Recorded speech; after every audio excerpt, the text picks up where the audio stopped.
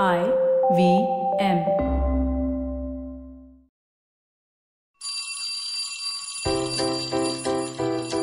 Hello one, hello all. Welcome to the Diary of the Traveling Professor. And I'm Siddharth Deshmukh, your friendly neighborhood traveling professor himself. What do I have in store for you today? I thought deep and hard, and I wondered whether I should weigh into this entire fair and lovely episode.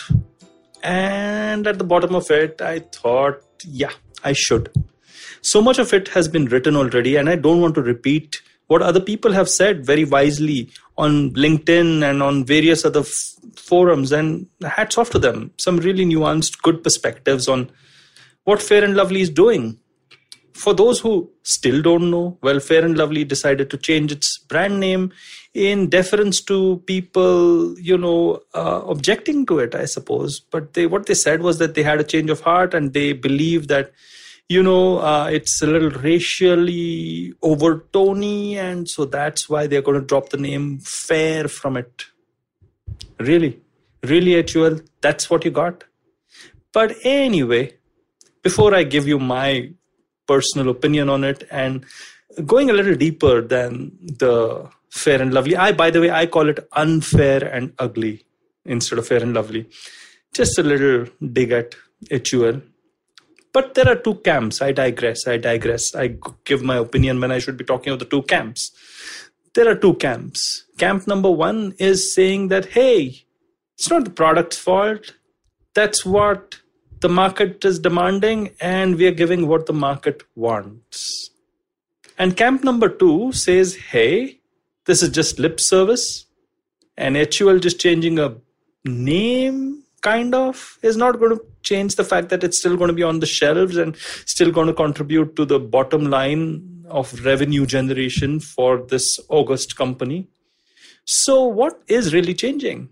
Both camps have their points. And the professor decided to dig a little deeper. And this is what the professor found. It's really funny talking about myself in the third person, I tell you that. I'm going to stop that in a hurry.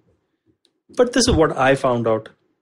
I found out that, look, there are a lot of mediocre brands that have kind of hung on with, the skin of their teeth to the marketplace for a very, very long time. Their value proposition is tired, and it gets even more tired as generations roll on.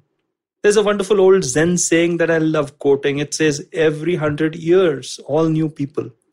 And actually, new people have new thoughts, new ideas, new desires, new expectations, and new no-nos. And now suddenly we do find out that customers are sophisticated. Customers are enlightened. Racial diversity is in. And customers do not want to live to stereotypes developed by branding companies about 30 to 40 years back. Now, brands are waking up and smelling the proverbial rose, and HUL's response to this is just a sleeping giant finally waking up and smelling the rose, or rather smelling the bullshit that it's been perpetuating. Now, was it suddenly a change of heart? Where HUL suddenly realized that, I'm doing something racially terrible, so I'm going to change it, and how big of me? I don't think so. I actually think that it's essentially HUL's response to customers' reactions to the kind of stuff they're peddling. And trust me, the market works in mysterious ways. It's always the early adopters and the influencers and, the innovators who determine how public opinion is shaped around a product.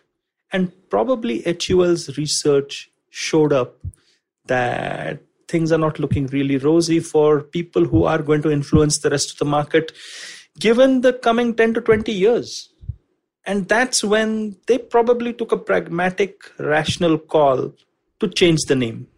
Now, I am absolutely against the fact that, they changed the name. They should have probably just shut the damn thing down and said, hey, we made a mistake. If HUL really was trying to change the world, they would have said, hey, we made a mistake. We are shutting this product down.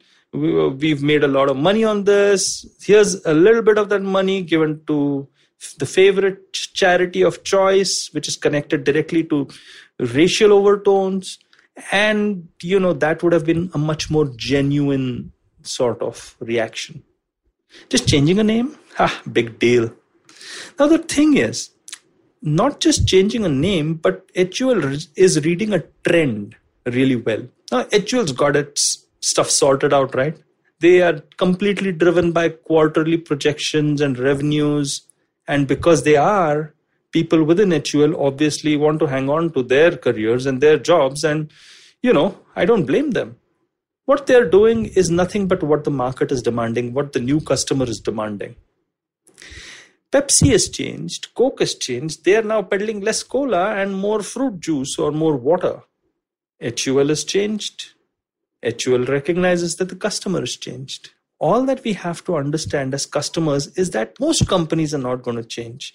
They follow the customer, they follow where the customer is going towards and adapt themselves and whatever their value proposition they're peddling to that new reality.